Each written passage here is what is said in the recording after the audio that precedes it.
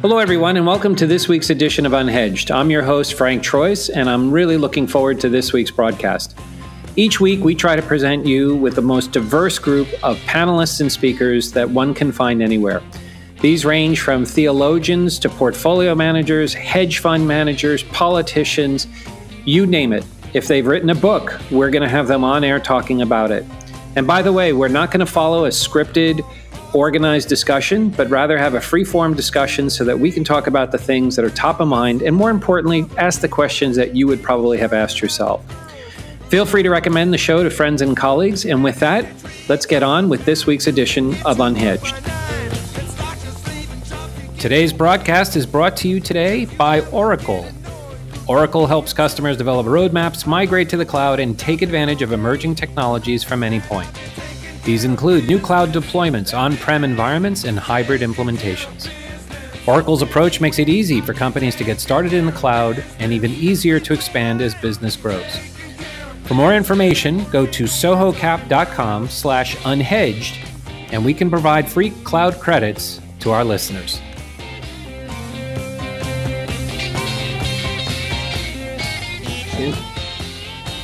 Good morning, everyone. This is Frank Troyes from Unhedged, and thank you so much for listening into our podcast today. Interestingly enough, it's a slightly cloudy day today. We have some haze coming over from Indonesia, but that does not stop us from taking a trip today to Melbourne. And this morning, we're very, very pleased to have Gerald Ferguson with us from the RFI Group. Jerry, thanks so much for your time today. Not a problem, Frank. Thanks for having me. As you say, it's a lovely sunny day down here in Melbourne, so I'll try and bring the sunshine to our conversation.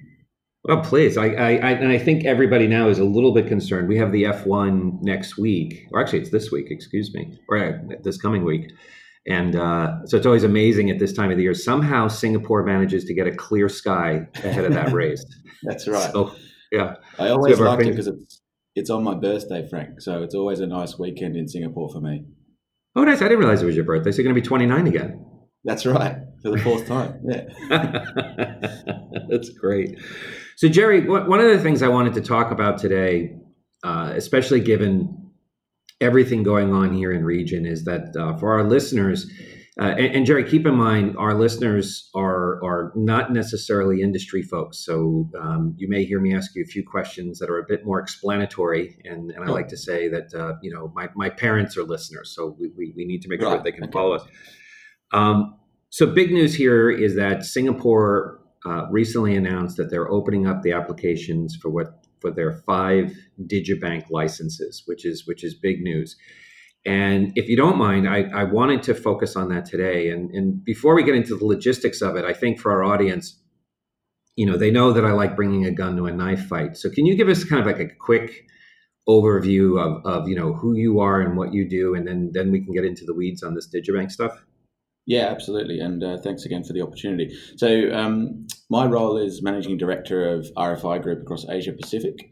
And very, very quickly, shameless plug time, RFI Group, we spend a lot of time, we're a data-driven business intelligence firm exclusively focused on financial services. So all we do is talk to banks and customers of banks about what's going on in the market. And as you rightly point out, we cannot get through a meeting across Asia or indeed globally these days without having a strong and frank discussion about where digital banking is heading, with a lot of conversation more around, what does this mean for the traditional branch network? What does this mean for a traditional bank? How do they approach this? How do they start to think about the challenges that are coming through to the market? So these 5 licenses that have been announced in Singapore is really sending a bit of a ripple through the banking community. And we've seen the same thing happen up in Hong Kong, with the 8 markets up there. So yeah, it's a very, very interesting time. But what we do as a company is try and help banks work through that with a bit of insight into what might the future look like from a banking perspective.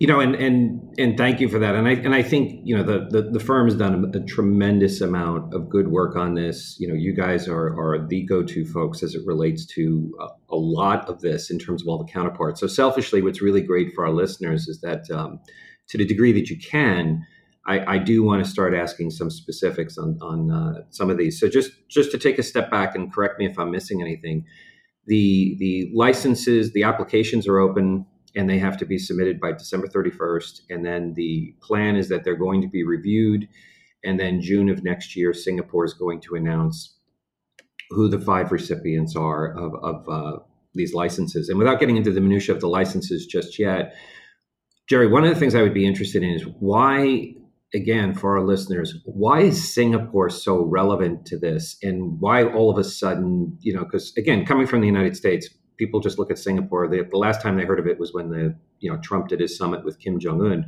Right. Why is this significant here in Singapore in terms of what this initiative means? Well, I think, and first of all, you're right, Frank. It's a kind of looming deadline that they have. So people are scrambling around getting their license applications into place at the moment. It's interesting that and we'll maybe talk about this a little bit later, that the licenses are not all equal. So there'll be a range of different licenses that are actually going to offer out to the market, which is an interesting side note, I think, to all of this in terms of how Singapore are looking at it as opposed to how Hong Kong have looked at it.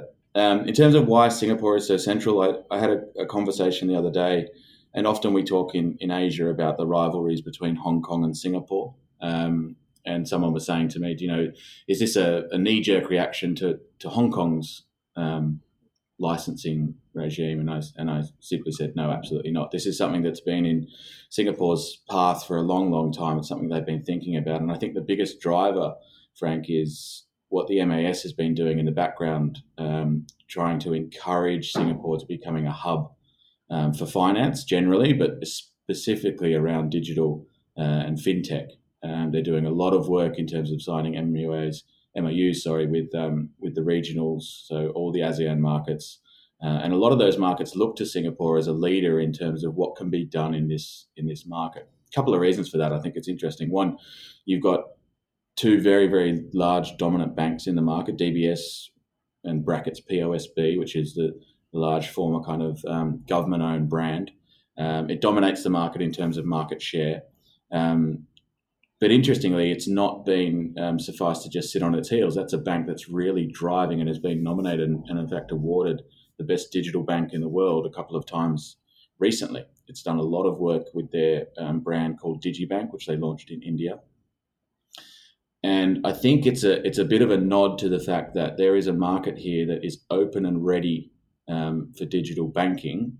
However, I also think it's doing its best to try and drive competition and help the region as a whole kind of step forward ahead of the rest of the globe in terms of what they can do for digital banking.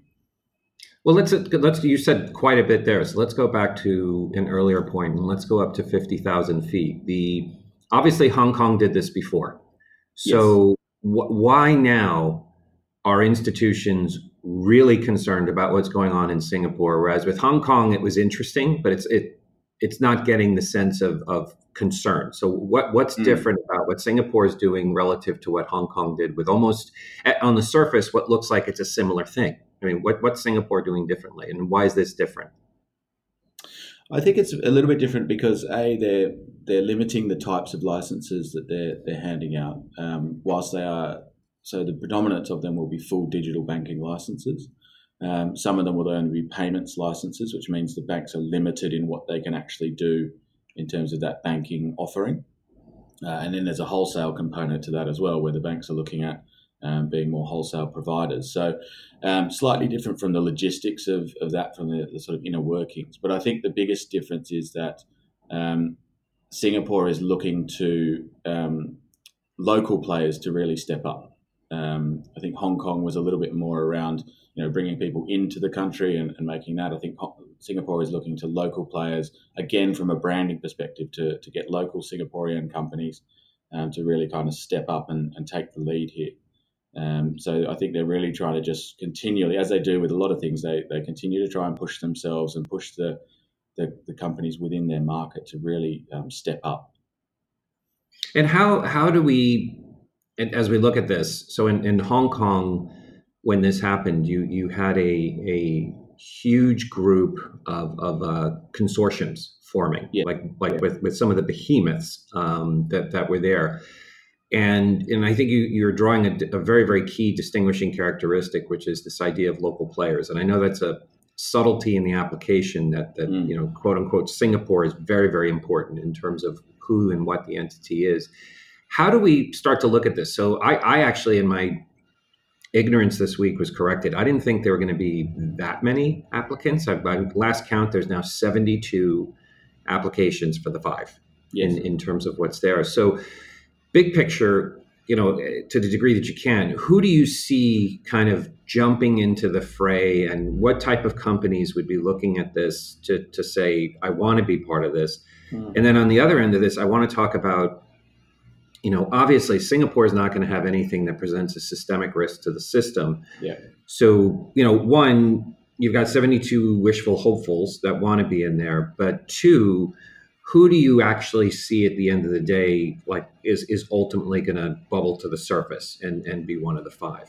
Yeah, I think it's a really interesting question there, Frank, because what we're seeing, as you say, is a lot of players coming out of the work and saying, hey, look, I can do this, or I'm going to have a crack at this, to use an Australian phrase. But what I think will probably happen is you'll see these people, it's more about just getting themselves on the radar. When we saw this in the UK, when a number of banking licenses were kind of opened up, a lot of people came forward and said, look at my capability, look at what I can do in the financial services. And remember, a lot of these are tech-based firms, so not a lot of these have much banking experience. A lot of these firms coming through are tech-based firms that are saying, I want to get into the financial services realm. It's more about saying, we have some sort of wonderful tech, we've got great client experience, we want to expand into the financial services sector because we see that as a growth area for our business. So a lot of these firms, I think, are doing this as more of a radar play than an actual a play to really sort of get themselves one of these licenses. And I think what you might see, Frank, is a couple of people starting to partner up. So the consortium thing may, in fact, come into play in Singapore as well. But I actually think, for the most part, there's a couple of probably some favourites, I would say, that are coming through the group. And I think if you look and think about some of the platforms that are out there who are looking to potentially move into financial services, indeed maybe already have. So, if you look at what happened up in Hong Kong, we didn't see WeChat Pay or Alipay as a whole come into the market. But I think down here, they would certainly be looking at it. But again, I'm not sure that they would make that play directly themselves. Where does that leave us? I think you've got the likes of Grab, Gojek, the two ride-sharing apps similar to Lyft and Uber, who also have food delivery on their service as well. And they also, by the way, have a digital wallet built out. And I think the digital wallet play is really key to this. And I think that's where we'll see the strongest applications come through from. So I think about players like Razor Pay, Fave Pay, a few of the other wallets that have recently come out in Singapore, who will put forward a very, very strong case to be in there. And then the other side of the coin is obviously regional players in the telco space, because I think, they already have the ability for people to trade airtime. They already have a good network of customers. They, in some countries, have been experimenting with micro lending through airtime as well. So they have a little bit of domain expertise in financial services, but again, not a lot. So I think it'll be interesting to see how and who really puts their foot forward, because I think they're going to need quite a bit of upskilling in the fintech space. You bring up an interesting point, because to the degree when you mentioned the two Chinese behemoths, so and let me just play devil's advocate with you, is part of the calculus here for the MAS the concern that if nothing's done, they're not going to be able to have a counter relative to what you said in terms of the two Chinese platforms, versus is this the opportunity for the MAS to say, okay, we're going to establish another standard or or five other platforms that aren't WeChat per se, and put ourselves in a position where, because again, I think one of the things our listeners should understand is that, the market in Singapore is very small. This yes. is not a market that anybody's going to get very rich in. The reality is this is for lack of a better word, this is the proof of concept for the region. So the assumption yes. for these applicants is that they're going to copy paste their model to Malaysia, Indonesia, et cetera. But is the MAS looking at this saying, okay, if we don't do anything, WeChat's going to come in and they can do this at massive scale? versus do we now start to develop an ecosystem and community with five strong participants and now create some, for lack of a better word, some diversity or competition in the market? Is that you think that's part of their calculus here? I think the latter point you made there around the competition is an interesting one because as you rightly say, it is a small market and there's not a huge amount of customers. What it does have to its advantage is there are a lot of international customers coming into the market. So a lot of people see what is happening in Singapore from around the region when they travel here, when they do business here. So I think a lot of it is, as you rightly say, they're saying, we want to create a system here that it allows competition, but more importantly, allows strong providers to grow. So I think it is definitely a bit of a nod to saying if we don't do anything, we might lose out to some of the large Chinese platforms, and we want to. And Singapore has always been very sort of ambitious in that aspect as well. So I think we need to remember that. So I think that it is a bit of a defensive play. It's interesting on the competition side. When these licenses were announced, Priyesh Gupta, who's the CEO of DBS, the largest bank in the market, effectively said, do you know what? We should welcome this. We should want people to be challenging us because we always want to provide a better customer experience. And for me, the interesting part of all of this is the outcome will not necessarily be huge profits for these guys coming in. The outcome for this will be a greater experience for the customer because whatever happens, all the banks are going to have to step up. And DBS have certainly said that they welcome this sort of challenge. And let's pick it up there on because you bring up some very, very good points on DBS. Yeah, I was in a meeting last week where the joke in the room was that ironically Piyush Gupta actually was the catalyst for this because he made a comment apparently at a conference saying that as Hong Kong goes, so will Singapore with the digibank licenses. How do you see this setting up though? Because let's just focus for a second just on Singapore. So here you have DBS, Euromoney winner for all these digibank awards. They just announced last week the launch of their digital wealth advisor or their version of a robo-advisor. Cutting edge, multiple awards, what have you. So let's say this is you and I. What can we possibly do in the Singaporean market, given DBS's dominance and the fact that they're a digital leader? So it would be kind of wrong for us to say that, there's all sorts of margin we can pull from. What's so wear your RFI hat. You were one of these applicants. What at the end of the day is available for you to attack, given that you have a competitive firm that literally is the top firm, and seen as that globally. So, what could we possibly do to knock DBS down? Yeah, it's an interesting question because I think you've got, at the end of the day, when customers look at these sorts of applications or new players to the market, they kind of rank them on two or three key areas. The first one is, do I trust you as a brand? And the difficulty for a lot of these players coming in under new banking licenses is that they don't have, the hundreds of years of brand presence that people like HSBC, Standard Chartered, DBS do in terms of keeping their money safe. I mean, these guys have been supporting Singaporeans. DBS have been supporting Singaporeans from day one. They are the ones that they keep their money safe. The POSB arm, which is the old savings bank, has a very strong relationship where they provide, strong savings accounts to the youth, and that's how they grow their banking relationships. So you're very right in saying it's a very difficult market to kind of break into. Where we see disruption happening is on the fringes. Disruption happens where there's friction in any market. So typically when we see new players come into the market around payments or investments or savings. Now, savings is typically a price play. So we'll give you a nice experience, but we'll pay a little bit more on your savings accounts. People are going to have to try and go up against DBS in that if they want to win over savings accounts customers, which means they need to have deep pockets. On the payment side, again, Singapore have done a great bit of work launching the faster payments network out here, which means that people can basically send money to anybody from any bank account instantly. as well as sending that to vendors. So immediately the kind of the realm of areas for disruption narrows down for these players to come in. So then what we have to start thinking about is what are the peripheral services that they can offer around that banking account? Because if to a customer, if it's not faster, if it's not better, and if it's not a sleeker experience, then really I'm probably not going to bother with it. And that's something that we see through our data regularly, is that the reason customers are interested in fintech is because they think it's going to save them money, they think it's going to be a lot easier to use, and they think it's going to give them generally a better experience.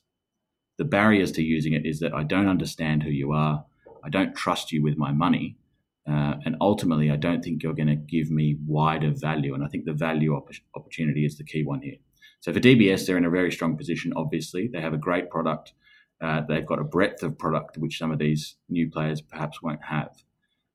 So where they will have to come in is a very niche area, hit that hard, find a friction point in the market, and then grow out from there. And that's a really, really interesting dilemma, because one of the criteria, as you know, is for these applications is that the applicant has to present profitability. So this Yes. can't be so now, and again, it was interesting this week because I had the opportunity to play devil's advocate with a few people, and I said, okay, let's assume, for example, you had a Grab account, and at the same time it's a financial services. Again, it could be all the above. It could be a savings account, it could be an investment account, what have you. And I asked folks, I said, okay, so you're in your Grab vehicle and your investment accounts at Grab, and you notice that WeWork just took a 50% haircut on its IPO. How concerned are you about Grab? Grab being another SoftBank company. Yeah. And it was interesting to your point on the branding, where on the one hand, folks are aware that for some of these new participants, that they're subsidizing the business. So to your point, could they offer a higher yielding cash account and subsidize that? Short term, they could. But the flip side of that is that everyone deep down, to your point, in terms of branding, trust, and kind of the institutionalization of these firms, they know at the end of the day that DBS truly is a backstop in the system. So if you were Piyush, what do you do? So let's assume you've got, if we focus just on the two ride shares, you have two entities that right now have enormous cash.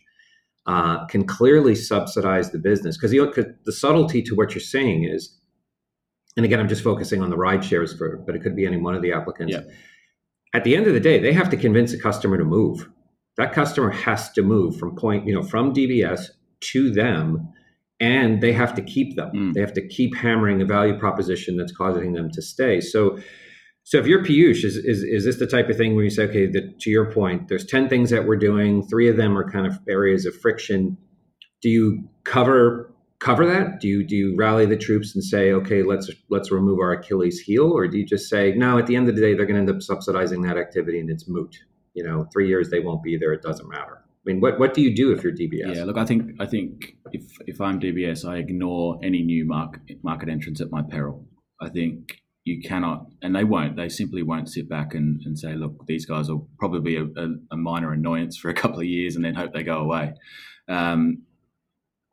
Everything that the bank is doing is set up to create a better customer experience across the board. And I think that's the really important part. What they're doing very well is looking at different parts of the business, and they're just making sure that customer experience, whether that's digital or face-to-face, so they're not closing down branches either. That's the important point, I think, here, because what we see, doesn't matter what age you are, even though these 18 to 24-year-old kids are very, very au fait with digital, they're on their mobiles all the time. Banks like DBS know that there is going to come a point where they want to go and talk to someone, and their branch network is still very, very important. So I think they need to focus on ensuring that customer experience and that value proposition stays at the very top of its game across the board. Doesn't matter what touch point they have with the customer, they need to push that. The other point, I think, and this is where it starts to get really interesting with open banking and open data coming through, is really understanding what you can do with the data that's available to you. And to your point around the ride-sharing apps, I think that's what they do very, very well. They understand what their customers are doing and preempt a lot of that activity. I Mm-hmm. think the banks need to focus on doing that a lot more. They're already doing it, but I think they need to focus on doing that a lot more. And it's interesting to your point on that in that that is kind of the stealth missile in this is the AI machine learning component of this, Yep. where you are right on the rideshare side. I would say they are years ahead of the banks, and that is a key value proposition that I think it would take Piyush quite Yeah. some time to get DBS to that point. And It's an interesting one, Frank, because if you think about a few years ago, everybody was worried about Apple or Facebook becoming a bank. That was the big conversation, whether it was GAFA, one of the GAFAs would become a bank at some point, because they were so worried about how well they utilized their own data to understand what their customers are doing. Now, they obviously didn't do that because of a number of reasons, and we won't go into why Facebook didn't end up doing that. But I think for the ride-sharing apps, it's the one thing that they do really, really well. They understand their customers. They have a great digital experience, and they've already dipped their toe in financial services to an extent, as you say. So I think they'll be an interesting one to watch for sure. let's take this a step further, and let's let the geeky part of our resumes actually start to come out here a little bit. So let's assume for a second that you're one of these participants, and you have your own core banking technology stack that you have, and let's assume it's a pure tech play. Yep. That's there. So you have, without naming names, you have some participants that are, you would never think would ever want to become a bank, and they're looking at this saying, okay, I probably should do this. It's the next natural thing. Plus, they're probably getting a nudge from Temasek to do it. Yeah. And at the same time, they have no core technology to do this. One of the other phenomenons that we've seen, and I'd be interested in your perspective on this, is that, again, without getting too technical, I refer to this as the logos and the boxes. So now, as participants are looking at this, they're saying, okay, I need the ability to take deposits. I need the ability to have trading. I need the ability to have wealth. So they have all these boxes in their tech stack that they need to fill. And it seems that finally the Americans have realized this is our last opportunity at Southeast Asia. And the assumption being that once the decisions are made in terms of who the primary providers are for these tech stacks, that if you aren't there with your logo in a box, you're not going anywhere. So whereas before it was a very, you had all of these fintech companies providing all these disparate, like what I'll call features that were there, Yep. and they were one-off features. Yep. But, put the institution in a position to say, hey, I want to do free trading, and then you put a logo in a box and off you go. Now, however, it seems that battle lines are being drawn where it's like, if I'm the institution, I'm saying, hey, I need that free trading component now. And by the way, I'm going to sign an exclusive deal with you. Yeah. I'm the only institution that you're going to use in the region. Is this really, in terms of the consortiums and the partnerships that are there, should technology participants start? I mean, and what I see is they already see it. But at the same time, I don't think they really understand how significant this is. I've told many folks, like, look, if you're not there by December 31st, you could just forget about 2020. You're not going to be relevant to any of the discussions going on in the region. I mean, how serious is this? And what would you be saying to these technology participants that they should do as it relates to getting their logos in a box? I agree with you 100% there, Frank. I think given that they've only giving out 5 licenses, this is not something they're going to be doing every year, because the market simply won't sustain it. Right. And as we talked about earlier in the podcast, this is going to be a model and a proof of concept, if you like, for a rollout to the rest of the region.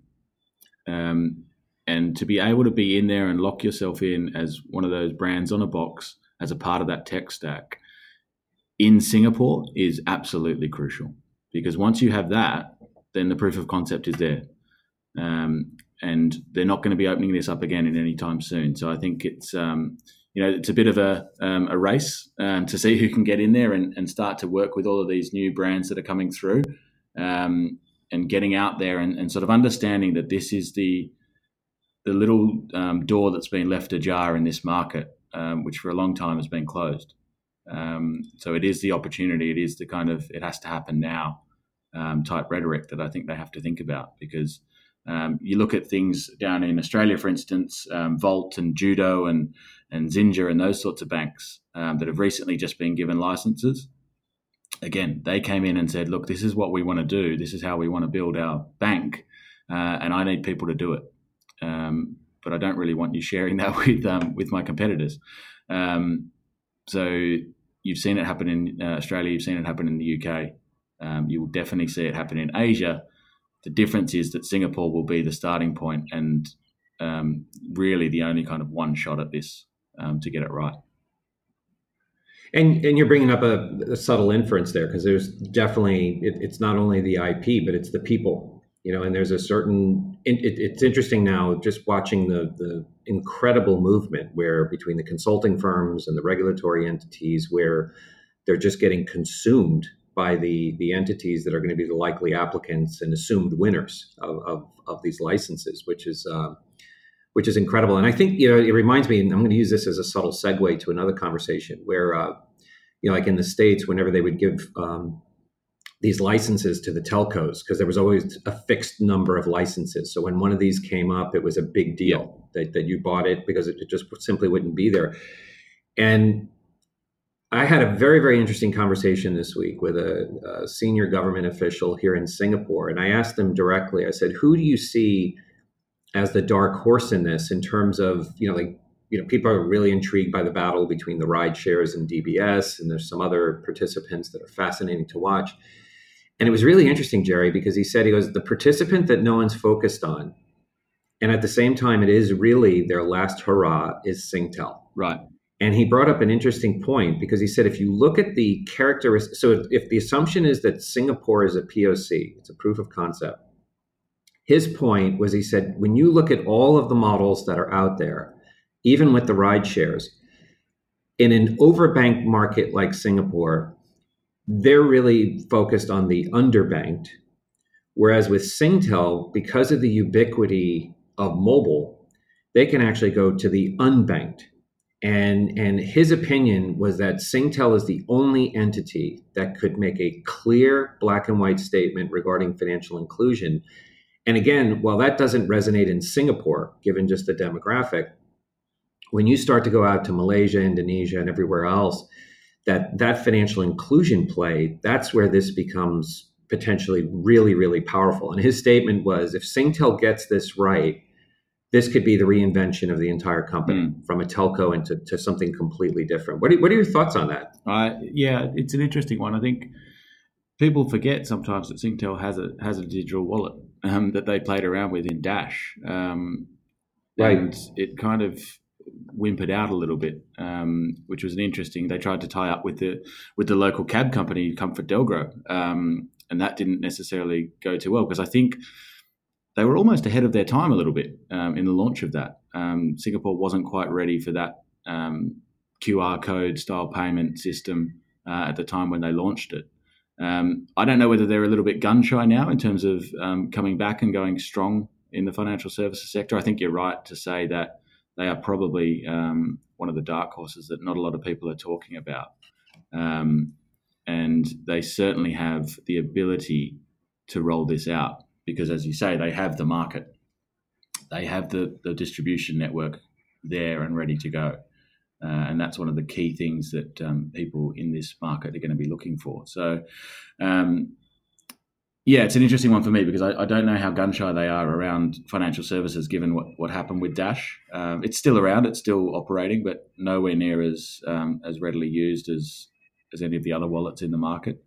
So whether they have to then kind of put that away in a box and rebrand and come out with something else is going to be an interesting one to look at.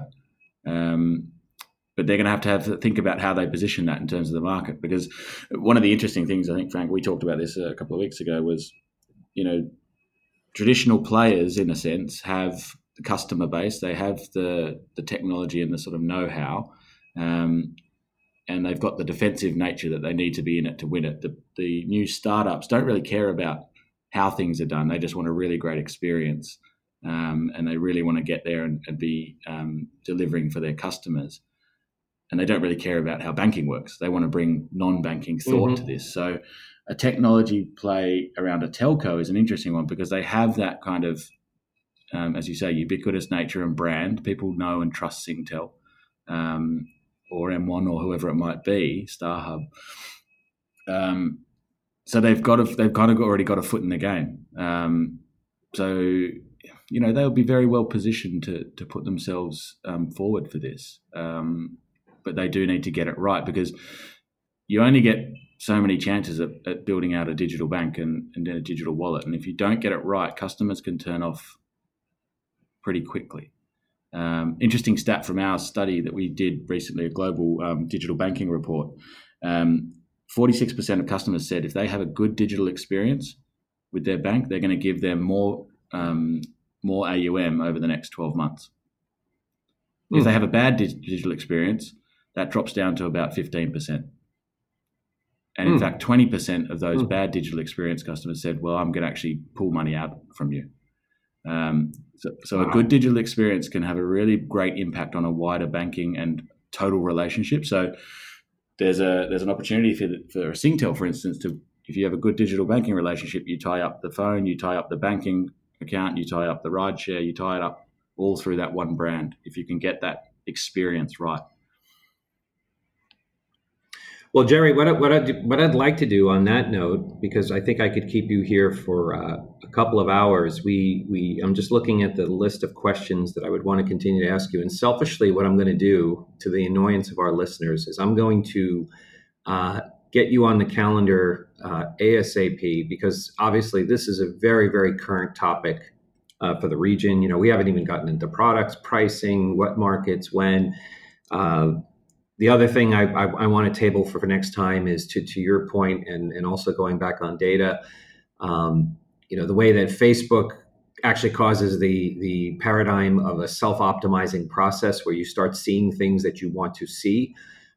Regrettably, what does it mean for the role of a fiduciary in financial services? Yeah. So if you see someone exhibiting reckless behavior, do you just keep feeding them reckless behavior? So if they're a trading junkie or just making very poor investment decisions, how as a fiduciary do you intercede?